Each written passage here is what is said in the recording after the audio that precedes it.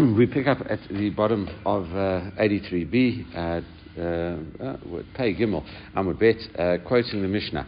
The Mishnah said, Rabbi Shimon ben Gamliel, Rabbi Shimon ben Gamliel said, even if you write, I've got no claim to your property, the produce, anything, the produce, your lifetime after your death, still, despite the fact that he writes this extended lashon, or all this extra language, it says that he inherits from her because the condition is voided, because he's gone against what is written in the Torah. The husband inherits his wife on a Dorata level, says Rabbi Shimon ben Gamliel, and therefore you can't go against something that's written in the Torah. Amarav, so Rava comments about that. Halacha, Rabbi Shimon ben Gamliel. The halacha goes like Rabbi Shimon ben Gamliel, is that a husband can't disinherit himself from his wife, but not because of his reason. Right, and i.e. that it goes against something that is written in the Torah. So now, the Gemara tries to understand this. My hilchata Rabban Shimon Gamliel v'lo mitame. So what does that statement mean? Halacha goes like Rabban Shimon ben Gamliel, but not for his reasoning. How do we understand that? Ilaima. Rabbi Shimon ben Gamliel Dama in Meita Yirashena. If you say that halacha goes like Rabbi Shimon ben Gamliel, who says that when a wife dies, the husband always inherits from her, but not according to his reasoning. Is that true? Rabbi Shimon ben Gamliel Savar, but is that true? Because Rabbi Shimon ben Gamliel holds Makna Amashka Tuvatra. T'nai battle, but if you go against something that's written in the Torah, then your condition it's invalid, it's nullified. V'Rav Savar, but Rav holds as follows: T'nao Kayam, especially when it comes to a position of monetary law, you are entitled to do that. We had this earlier on in our Masechet, where we talked about the things that a husband has to provide to his wife, and we said Sh'ar Kusut and Onato, right? We'd said that back there that it was food, clothing, and relations, and we said if a husband says to a woman that I'm going to marry you on condition that I don't give you these things, it says we force him to have relations with her, because that is something that is not it's a physical thing, and therefore he's not entitled to do that. We said from a monetary perspective, a person can contract out of a monetary benefit that is given to him. If he really wants to, he can contract out of that, but something physical you can't contract out of, and therefore we said back then, and that was Rav's opinion. If it's only rabbinic, then you can do it. It's no battle, and therefore Rav Savar Tanakam. Therefore you can fulfill that condition, especially if it is a monetary condition. Kasavar, and the reason is the reason is that.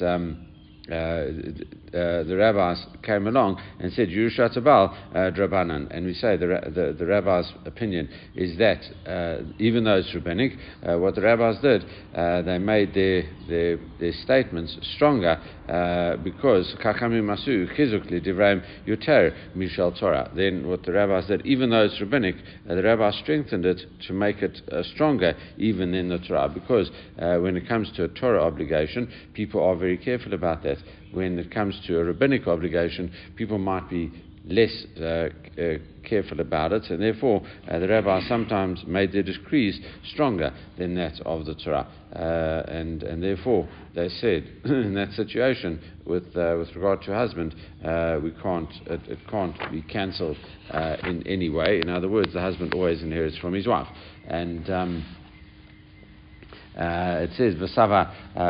So if you say that is the reason, we challenge that. Why Vasava Rav Tanar Kayam? Is that really true? That Rav holds that if you go against what is written in the Torah, even on just a monetary level, that your condition is fulfilled. V'hai itmar. We have a following statement. If you say to your friend, Amanat she'en lecha alai ona. a person says to another one, he says, I'm selling this to you on the condition that you've got no claim of ona'ah. Ona'ah is price gouging or fraud, whatever, where you sell something that is either less than a sixth or more than a sixth to someone else, and you say, listen, I'm going to, if it's more than a sixth or less than a sixth, obviously generally people would sell it at more than the amount of money, and therefore he says, listen, there's no claim of onah. So basically, the guy's going to rip you off over here. And therefore, what do we say? We say, listen, he says, there's no condition of onah. You might think the guy's prepared to pay more than he really needs to. He doesn't really care. He needs the item, and therefore he's prepared to pay more than the market value, a lot more than the market value for that. If he says that I'm selling it to you on condition that you can't come back and revoke the sale, Rav Amar Yesh lo alav anoah. No, Rav says you can't contract out of that. Rav says it is a situation of fraud. You can lay a charge of fraud against him, and he can therefore has to reimburse the amount above the actual market value, and because that's an explicit pasuk in the Torah, in I think it's in Bahar, where it talks about these things. It says, lo tonanu, I think, or lo tonain ish et chaveiro. I think that is the phrase of the verse. Okay. The phrasing of the verse. All right, so now Rav says there is onah in this situation. Ushmol amar and lo alav onah. No, once you've contracted into it, you can't contracted out of fraud, then you can't go along and claim it back, because it's a monetary right that was given to you, and therefore you can't contract out of it. So according to Rav, you can't go against something that is written in the Torah, or now is written in the Torah, and you can't go ahead and do it. So how do we explain it? So therefore, Ela halacha Rabbi Shimon Gamliel Adama. So what does the halacha mean that goes like Rabbi Shimon Gamliel? It says that Hamatne Amanat Alma Shekatubot Ratzana Battle. Rabbi Shimon Gamliel's statement was rather saying as follows: if you go against what's written in the Torah, that condition is nullified. It's totally void. Avalav mitame, but not because of his reason. Why? Ilu Rabbi Shimon Gamliel Savar, because Rabbi Shimon Gamliel says, Meita Yera Shena. If the wife died, the husband inherits from her. Rav Savar Meita Lo Yershena, and Rav says no. If she dies, she doesn't inherit from her. And the Gemara says, but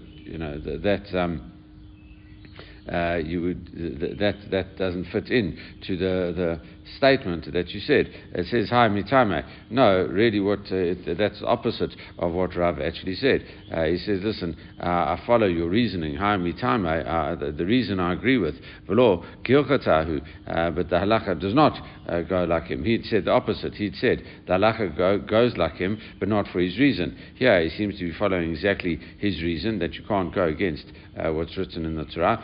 But halacha, he says, but the halacha does not go like him, because he said the opposite. So that can't be the meaning of the statement either.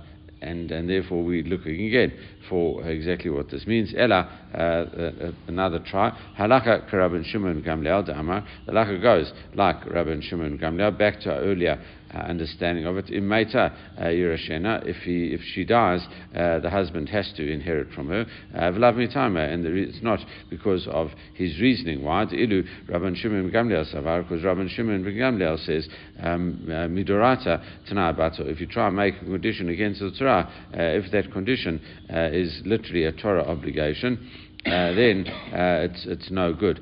It's nullified. It can't take effect. However, however, if it was only rabbinic that you try to go against, Tanai Kayam, in that situation, you can contract against something that the rabbis allowed to give you. As we saw, but earlier, a woman can contract out of, I think this was the end of yesterday's daf, where we said a woman can contract out and said, listen, I'll work on my own and I won't be fed by you. So you can. If the rabbis say that you're allowed to the rabbis give you a benefit, you're entitled to decline that benefit if you want.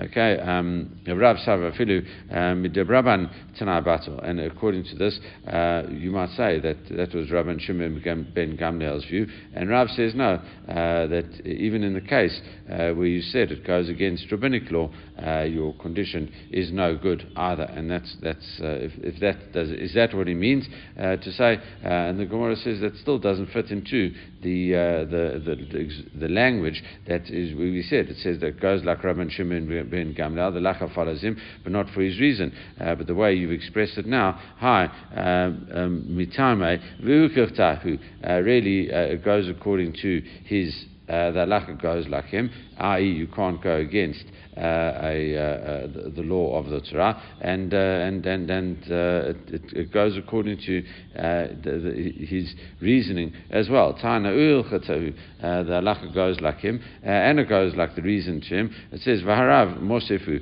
Rav just adds on that although Rabban Shimon Gamliel says that you could make a condition against the Torah, or it's not a condition against the Torah, you could make a condition against the rabbis making a decree. You are allowed to do that. Rav extends it and he says, listen, I think you can't even do such a thing. So therefore that doesn't fit the expression of it goes like Rabban Shimon ben Gamliel, but not for his reason. Here it would go like Halacha would go like him as well as his reasoning, but Rav just comes and adds on something. So that's the third try.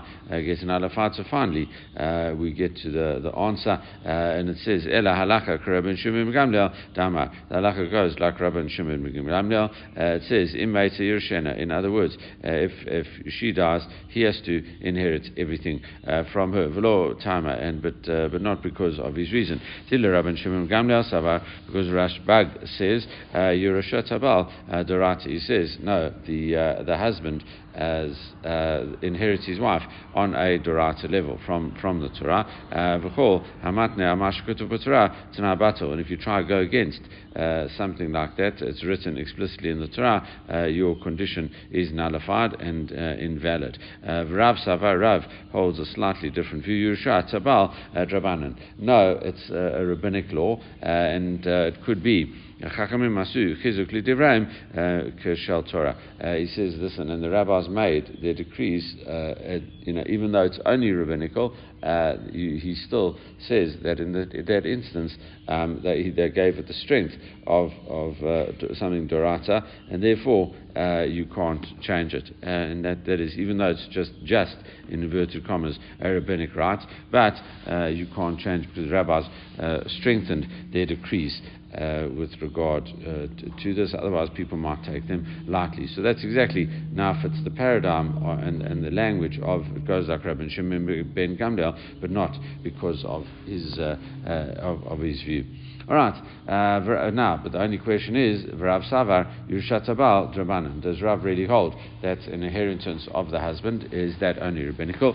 Vatanan. We learned in the Mishnah, and this is a Mishnah in Bechorot, Daf 52. It says as follows: Rabban Yochanan ben Broka, Rabbi Yochanan ben Broka says, Hayureish et ishto.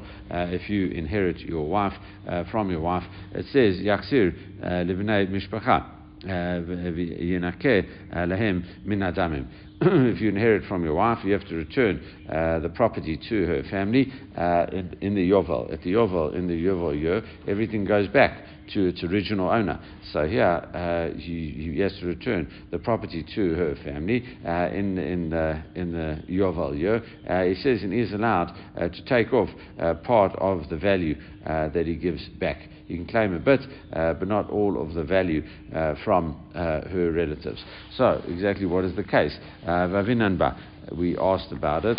My Kasava, what is the rationale of Rabbi Yochanan ben Broka in this situation? Kasava Yerusha Tabal Dorata. He says if the husband inherits his wife on a Dorata level, then why does he give it back? It's only sales that a person is forced to sell land that it goes back to other people. That is, you reverse sales, and therefore everything goes back to its original owners. However, in the case of inheritance, there is no inheritance is not given back in the Yovel. It's an excluded item. It's permanent. Once you inherit it, literally, it's an inheritance. It's a morasha, similar to the way the language is used in the verses, that you can't take away a person's inheritance of the land. And yeah, this land was literally inherited. And what it means is, the way it says, it goes back to original owners. You use kind of the word of inheritance. So yeah, inheritance is a very important thing. So yeah, if you got this inheritance, it's not a gift, it's not a sale, and therefore it's not given back in the Yovoyo. So that's if you say it is Dorata. Why would you have to give it back? Rabbanan, even it's only rabbinical, then Damim Ma Evidata. And it's only rabbinical. What's the extra money that you get back? If you have to give it back, you have to give it back. Why are you entitled to take money for it? If from a Torah perspective, that land belongs to the woman's family, and they shouldn't have to pay you anything. Why are they paying you something? So whichever way you look at it, seemingly there's a problem. Amar Rav comments about that. It says L'olam Kasava Yerushat Habal Dorata. Rav really holds that Yerushat Habal, the inheritance of the husband, is a Torah thing. So that conflicts with what he said earlier, that he believes it is Dorata. It says Mikan. Kugon, Shorisho Ishto Beita Kfaros. Really, what happens is his wife gave him what did he inherit from her? He inherited her own family's ancestral graveyard. And therefore, Mishum became Mishpacha because of the embarrassment of her family. In other words, her family's got a burial plot or series of burial plots, and what happens is all the family is buried there, interred there, and what happens is now she has died and given this over to her husband. So now that's it. He married Miss Levy, and Mr. Cohen's married Miss Levy, and all the Levies are buried there, and he's got And now Mr. Cohen owns it. It's embarrassing. So therefore, what do you do? Omar Rabbanan Lishko Damai Ve'achse. Really, what he should do is take the money for this ancestral burial plot. She gives him a bit of money, or the family gives him a bit of money, and he gives back the ancestral graveyard. And that is what we're talking about here. It says, Umay Yinake Lehem Min Adamim. What do you mean? He has to take a bit of money off the property. It says, Demei Kever Ishto. He has to take the amount of money off for his wife's grave. Detanya Hamocher Kivro. And as we learned in the Brata, if you sell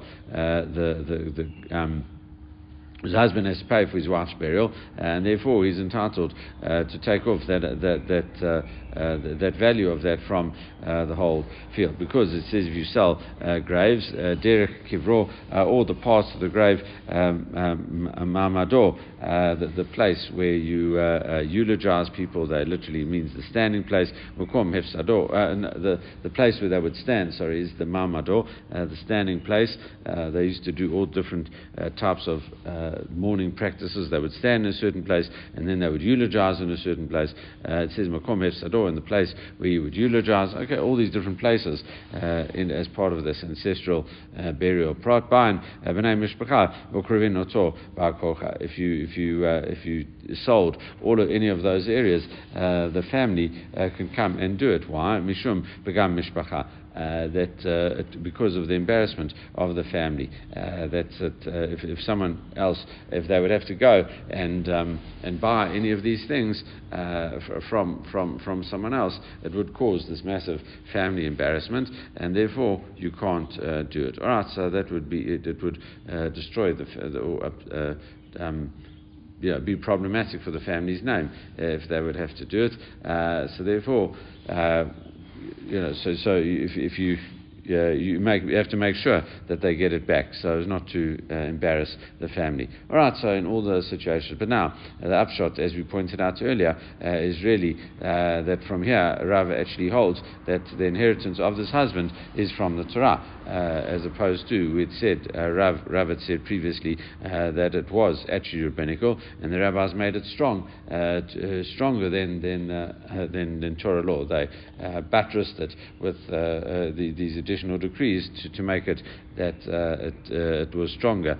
Even though it's just rabbinic, they made it stronger than the Torah law, so people wouldn't treat it lightly. So that conflicts. So it says Rav Letzame Rabbi Yochanan ben Baroka Kamar. No, really we can't prove from here exactly what Rav holds. He might hold that it is Dorata, and all he's telling us is what the reason of Rabbi Yochanan ben Baroka is v'lo svrela, and he doesn't hold personally like that opinion. Okay.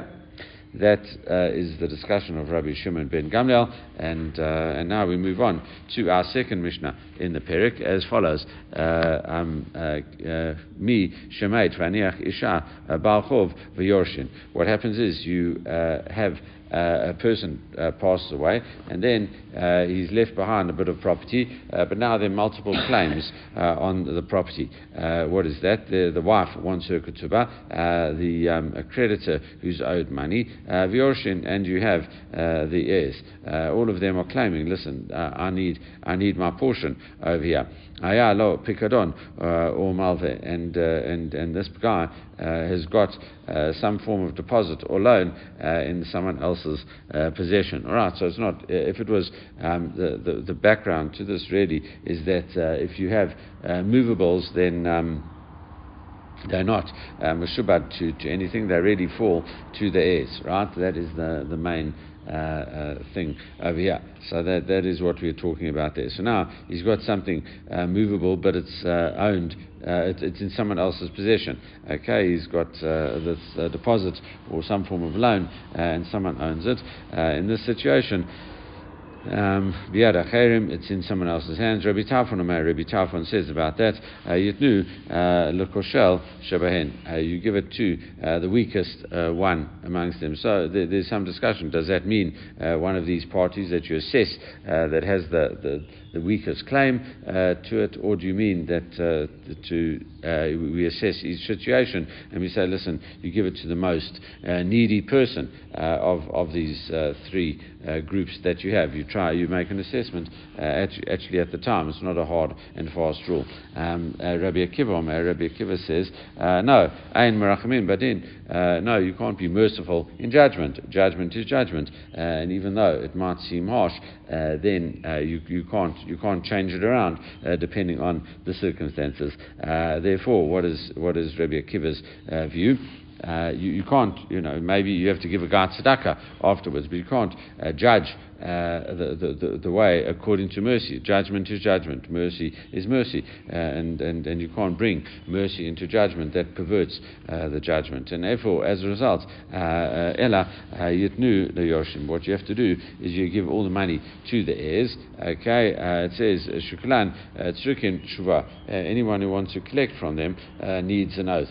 It says v'ayna yoshin tzrukin shua, and they don't need an oath in order to collect, because they've got seemingly a stronger right than other people to the property. Mishnah carries on and says, Hiniach Pairot Tlushin. What happens if he left behind produce that was detached from the ground? Kol Hakodem Bahen Zachar Bahen. Anyone who's first and gets them first, it's first come, first serve, then and as a result, who gets there first takes them. Whether it's the wife or the creditors or the heirs. Okay, Isha Yoter Mikutubah. So what happens if the wife acquired it and was worth more than a ketubah? Uba'achov Yoter Min Chavo, or the creditor acquires it and it's more than the amount that he's owed. Va'amotar. What do you do about the excess in this situation? And we have a similar type of comment over here. Rabbi Tarfon Amar Yanechenu Lokoshel Behem. You give it to the weakest ones amongst them. and that's it, either the creditor or the wife, depending on the circumstance, whichever you do. And Rabbi Akiva makes the same comment. Rabbi Akiva, and Merachamin, but then you don't be merciful when it comes to judgment. Judgment is judgment. You give it to whoever needs it, whoever's acquired to it. Yes, the person that might be worse off is in more need of it. Well, then you can sort that out with tzedakah. But you can't say there's justice and then there's tzedakah, and never the twain shall meet. Okay, Ella yitnu liyoshim. So therefore, what do? You just give it everything to the yoshim, and it says shukram tzukin shua, that anyone who needs to take money away from the yoshim needs a shua, will have to come and give an oath for that. It says "Ein yoshin tzukin shua," and the heirs do not need an oath. Okay, the Gemara picks up Lamali Limitnai Milva Velamali Limitnai Pikadon. Why do I need to teach the case of a loan, and why do I need in the case of the deposit? Why do I need both of those cases? We say no, it's trika. You need both of them to eat Hana Milva. If you'd only taught the case of the loan, Bahai Kama Rabbi Tarfon. Maybe in that case, Rabbi Tarfon says that Mishum Milva Lotza Nitna. That a loan was given to spend, because a loan is given. That's one of the reasons.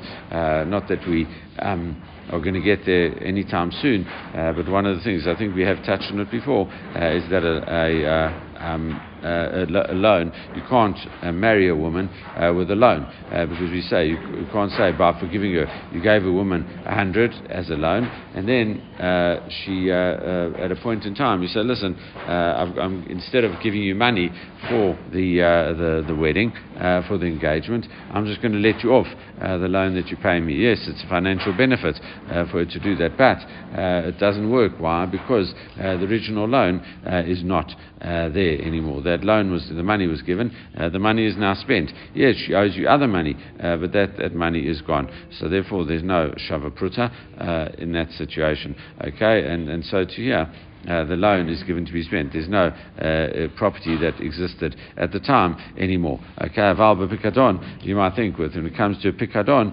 an item of value that was entrusted to someone else, then you might think that it was still there, not just an obligation. You have to give the item back itself. Ema modelei Rabbi Akiva. Maybe you say he agrees to Rabbi Akiva, and conversely, itanahai, if you taught only in the case of deposit, Rabbi Akiva, and maybe you'd say only in that case that Rabbi Akiva agrees that you have to that belongs to the heirs.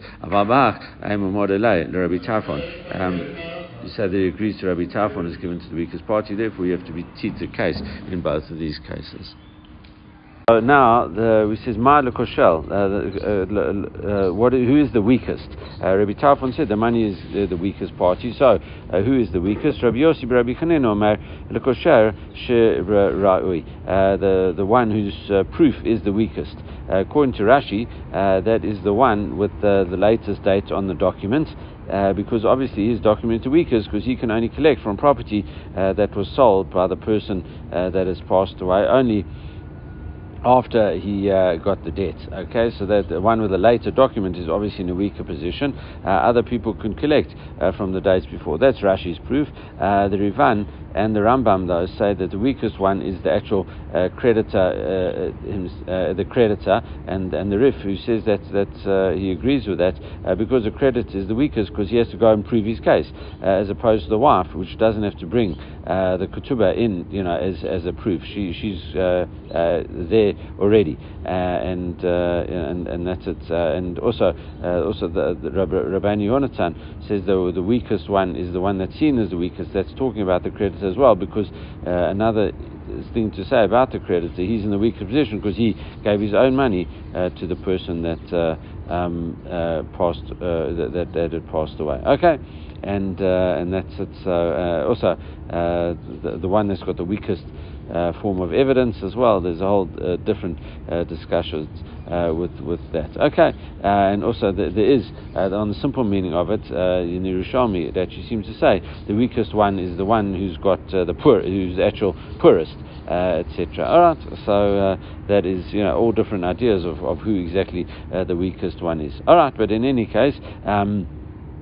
The one with the weakest proof says Rabbi Yossi, the son of Rabbi Chanina. Over we explain it. Rabbi Yochanan Amar, no, l'ketubat isha mishum china. No, we give it to the wife over here. Why? Because of a ketubah, because of china. The whole point of the ketubah is to make wives find security in their marriage, and that's why we do. We want to make. We want a woman to be able to easily get married, and therefore, if this woman has the ketubah, then other men will be interested in marrying her as well. That she's got a bit of money, etc., and therefore other men, after her husband has passed away, she'll be able to get married to someone else. And it says Ketana, and there's Lachamachloket Tanem. Rabbi Binyamin Omer. Rabbi Binyamin says Lekoshel Shibaraya. The money is given to the one who's got the weakest proof.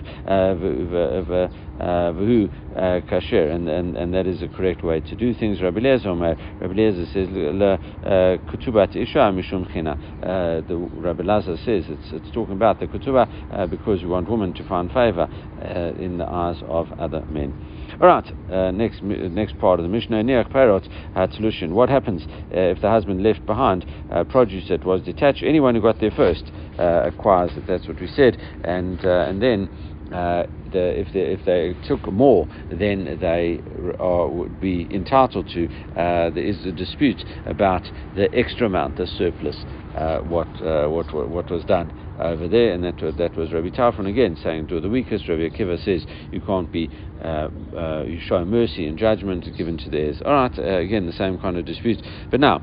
We talk about it now. It says, "My iriamot." Sorry, Rabbi Akiva. My iriamotar. Why is Rabbi Akiva talking about the extra, the surplus amount? Surely we're talking about all the produce belong to the heirs. Everything goes to the heirs, even if other people would take it first. Why Dafka just the surplus? It would seem that he agrees that the other people can acquire it, and it says no.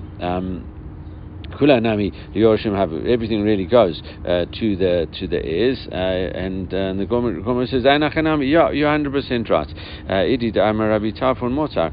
No, it was only in the situation Rabbi Tarfon says you give it to the weakest one amongst them, and then the surplus. He discussed what is to be done with Rabbi Tarfon says who's ever got it first, and then with the surplus, anything extra over and above that amount. The fact that Rabbi Tarfon brought up the surplus, he says Idi Damat Rabbi Tarfon Motar Tani I Nami Motar. Rabbi Akiva also referred to the surplus, but really it's talking about the whole thing. It's the actual principle as well that gets given to the heirs, and that's it. All right, Rabbi Akiva Tvisa Lo Mahanya Klal.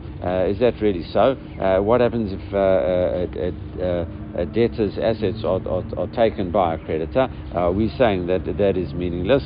No. Amar Rav Nachman, Rava said in Amar Rav Nachman, who she tasfu michaim. That is, he says no. Rabbi Akiva agrees that if you seize assets, it is effective, but that's only if you seize it while the person was still alive. If you seize it after his death, then that is too late. The assets have already gone to the heirs, and they've been inherited by them, and therefore you've got no right over them after death, only beforehand. All right, so now Rabbi Tarfon, we ask Rabbi Tarfon, it says lemin he heicha, where was this produce? He says anyone who takes possession of it, he has acquired it, but where was this produce to be found? Rav Shmuel Damatavai, Rav and Shmuel both say, it says who shetzurin munachin b'reshut harabim. Whoever takes possession of the produce, he acquired it. That is, as long as it's piled up and put in the public domain. The public domain is not a place where you can acquire it because it doesn't belong to anyone. So therefore, in particular, so therefore, anyone can take the produce and therefore acquire it. He has to take it to his domain, but there he acquires it. Aval besimta. What happens if it's in a simta, like an alleyway? It's a place next to the public domain that people don't usually go into. The rabbim doesn't usually go to that. It doesn't belong to the one who gets it first, because you can acquire something inside the simta. So whoever brought it there, it's acquired by the heirs in that instance. Of simta law, then it's acquired by the heirs, because it's a place which is able to. Not able, but it's a place which is, I don't know, so sufficient to do the acquisition over there. It could take place over there. Rabbi Yochanan Reish Lakish Amatavau. However, Rabbi Yochanan Reish Lakish says, listen, afilu besimta. No, even if you take it and it's lying in the simta, still you acquire it. All right. So machloket really between Rav and Shmuel. If it's in a simta, it belongs to the heirs, and Rabbi Yochanan and Reish Lakish say no. Even if it's in a simta, even if it's in this alleyway, it still belongs to whoever takes it first. All right. So now, once we're talking about that, Don Tiane Rabbi Tarfon, they're these judges that ruled in the opinion of Rabbi Tarfon. However, Vadhadre Reish Lakish Avda Amino, and Rabbi Reish Lakish came and reversed what they did. He says, listen, the money belongs to the heirs, and the same way as Rabbi Akiva said. Even though the Rabbi Tarfon said whoever takes it first gets it, he restored it to the heirs. Amalei Rabbi Yochanan Asita Koshel Torah. He says, listen, you behaving like there's Torah law. That any incorrect action gets reversed, and as we're going to see momentarily. But really, what you're making this like a din Torah, but it's actually not. It's surely it is just rabbinic what we're talking about here, and therefore you've made it like a Torah law. So the Gemara says, "Lema kaha kamifli." Maybe we would say they're arguing about the following case: Dema Sava Reish Lakish holds. One rabbi holds that that's Reish Lakish. It says Toeh b'davar Mishnah. If you make a mistake in something that is a clear Mishnah, chozer, you are forced to revoke that decision. It's considered to be such an obvious mistake that you're entitled to reverse the decision. And the one says no. Even if you make a mistake in something that happens in the Mishnah, it's a clear law. We don't revoke that decision. And as opposed to the other type of way that you can make a mistake is where you it's called shikul hadat, where you weigh up different opinions and you come and you make a mistake. Everyone agrees in that instance you were weighing up different opinions, and you then come and say that and you decide, and it's found to be incorrect. You would not have to reverse that decision, because after all there's an element of subjectivity over there and using your own mind. Anyway, but when it's an obvious Mishnah, surely that's a blatant error, and therefore it should get reversed. Okay, that's the first opinion. And the one rabbi says, no, even in that situation, you don't reverse the suggestion. No, law, says the Gemara, no, according to, you could even say, it goes like the probably majority opinion, that if you do make a mistake in something that is an obvious mistake, something that's in a Mishnah, we say the decision would actually be revoked, and you would have to, the judge has to end up reimbursing the person, etc. But we're not going to go into the exact details over there. What is the argument about in this instance? Masav alacha Rabbi Akiva meichaveiro v'lo merabo. One rabbi says that's Rabbi Yochanan says halacha usually always goes like Rabbi Akiva when he disputes one of his colleagues, but not in his dispute with his teacher. And Rabbi Tarfon was therefore, Rabbi Akiva, not therefore, but Rabbi Tarfon taught Rabbi Akiva, and therefore Rabbi Akiva would not go against his teacher. So when it's a one-on-one battle with Rabbi Akiva would beat all his colleagues, but not his teacher. V'lo merabo. Ma'asavano halacha afilu merabo. And the other one says, Reish Lakish says, no, the halacha goes like Rabbi Akiva, even if it's against Rabbi Tarfon. his teacher. So he was so smart and so clever, Rabbi Akiva, that he would even dispute with his teacher. That's one explanation. Another. So we've had one explanation. Do we arguing about Devar Shiba Mishnah? Do we Choser or not? And the Gemara says no. Maybe we can. Everyone might agree on that point. And here it's how do we view Rabbi Tarfon? Was he Rabbi? Does Rabbi Akiva argue with teachers or not his teacher? Now, another answer to Kula Alma Halakha Rabbi Akiva Meichavero V'lo Mirabo. Everyone could agree that Rabbi Akiva, when he disputes something with his colleagues, the decision goes like him, but not when he disputes it with his teacher. What is the argument about in this situation? Masava Rabbi Tarfon, Rabbi Hava, Rabo Hava. Was Rabbi Tarfon Rabbi Akiva's teacher, still considered his teacher? Umasava Chavero Chave. He might have been his teacher in the beginning, but because Rabbi Akiva was so great, Rabbi Tarfon was on the level of a colleague with him. A fourth understanding. They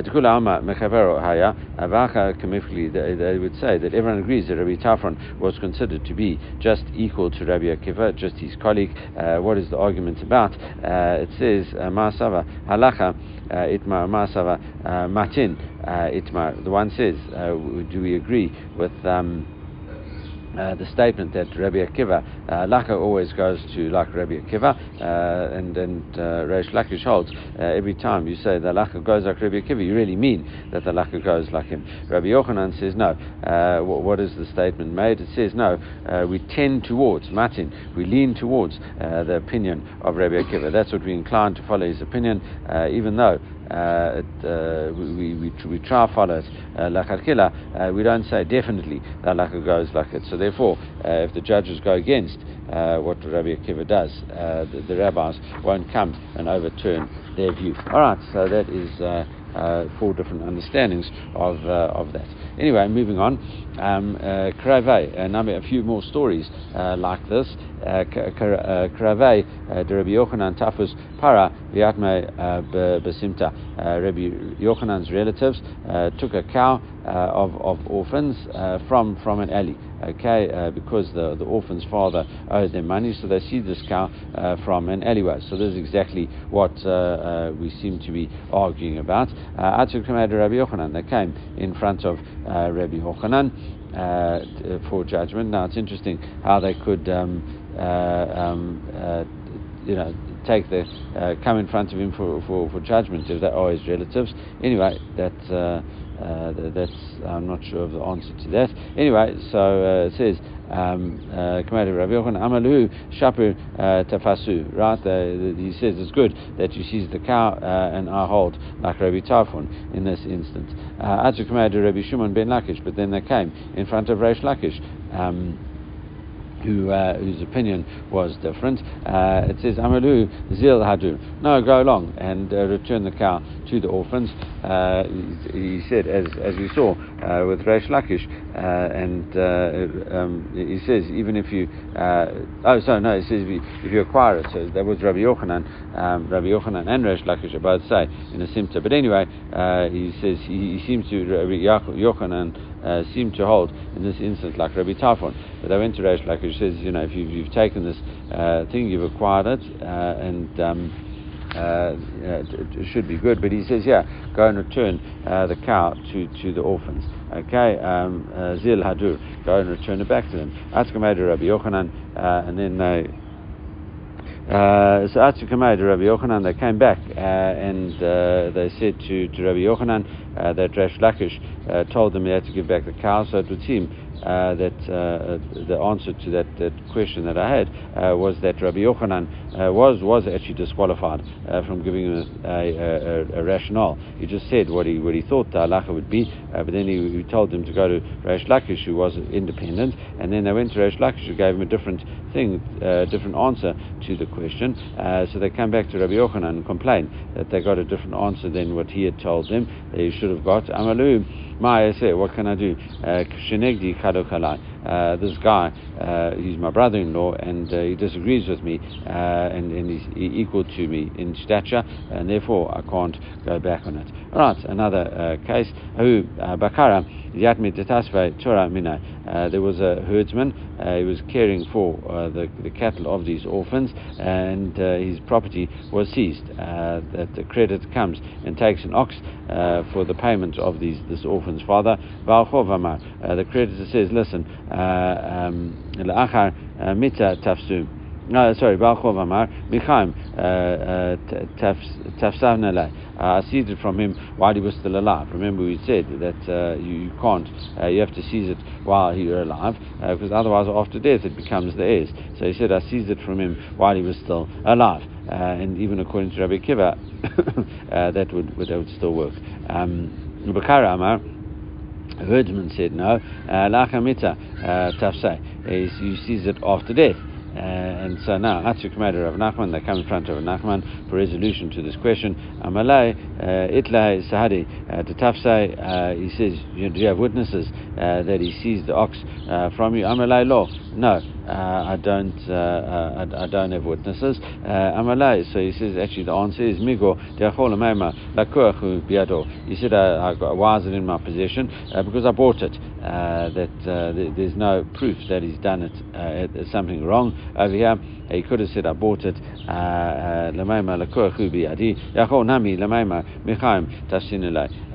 Still, you can also say, I took it from the herdsman while the guy was still alive. In other words, he can keep the ox in this instance. It says V'amar Reish Lakish, but surely we have the principle of Reish Lakish.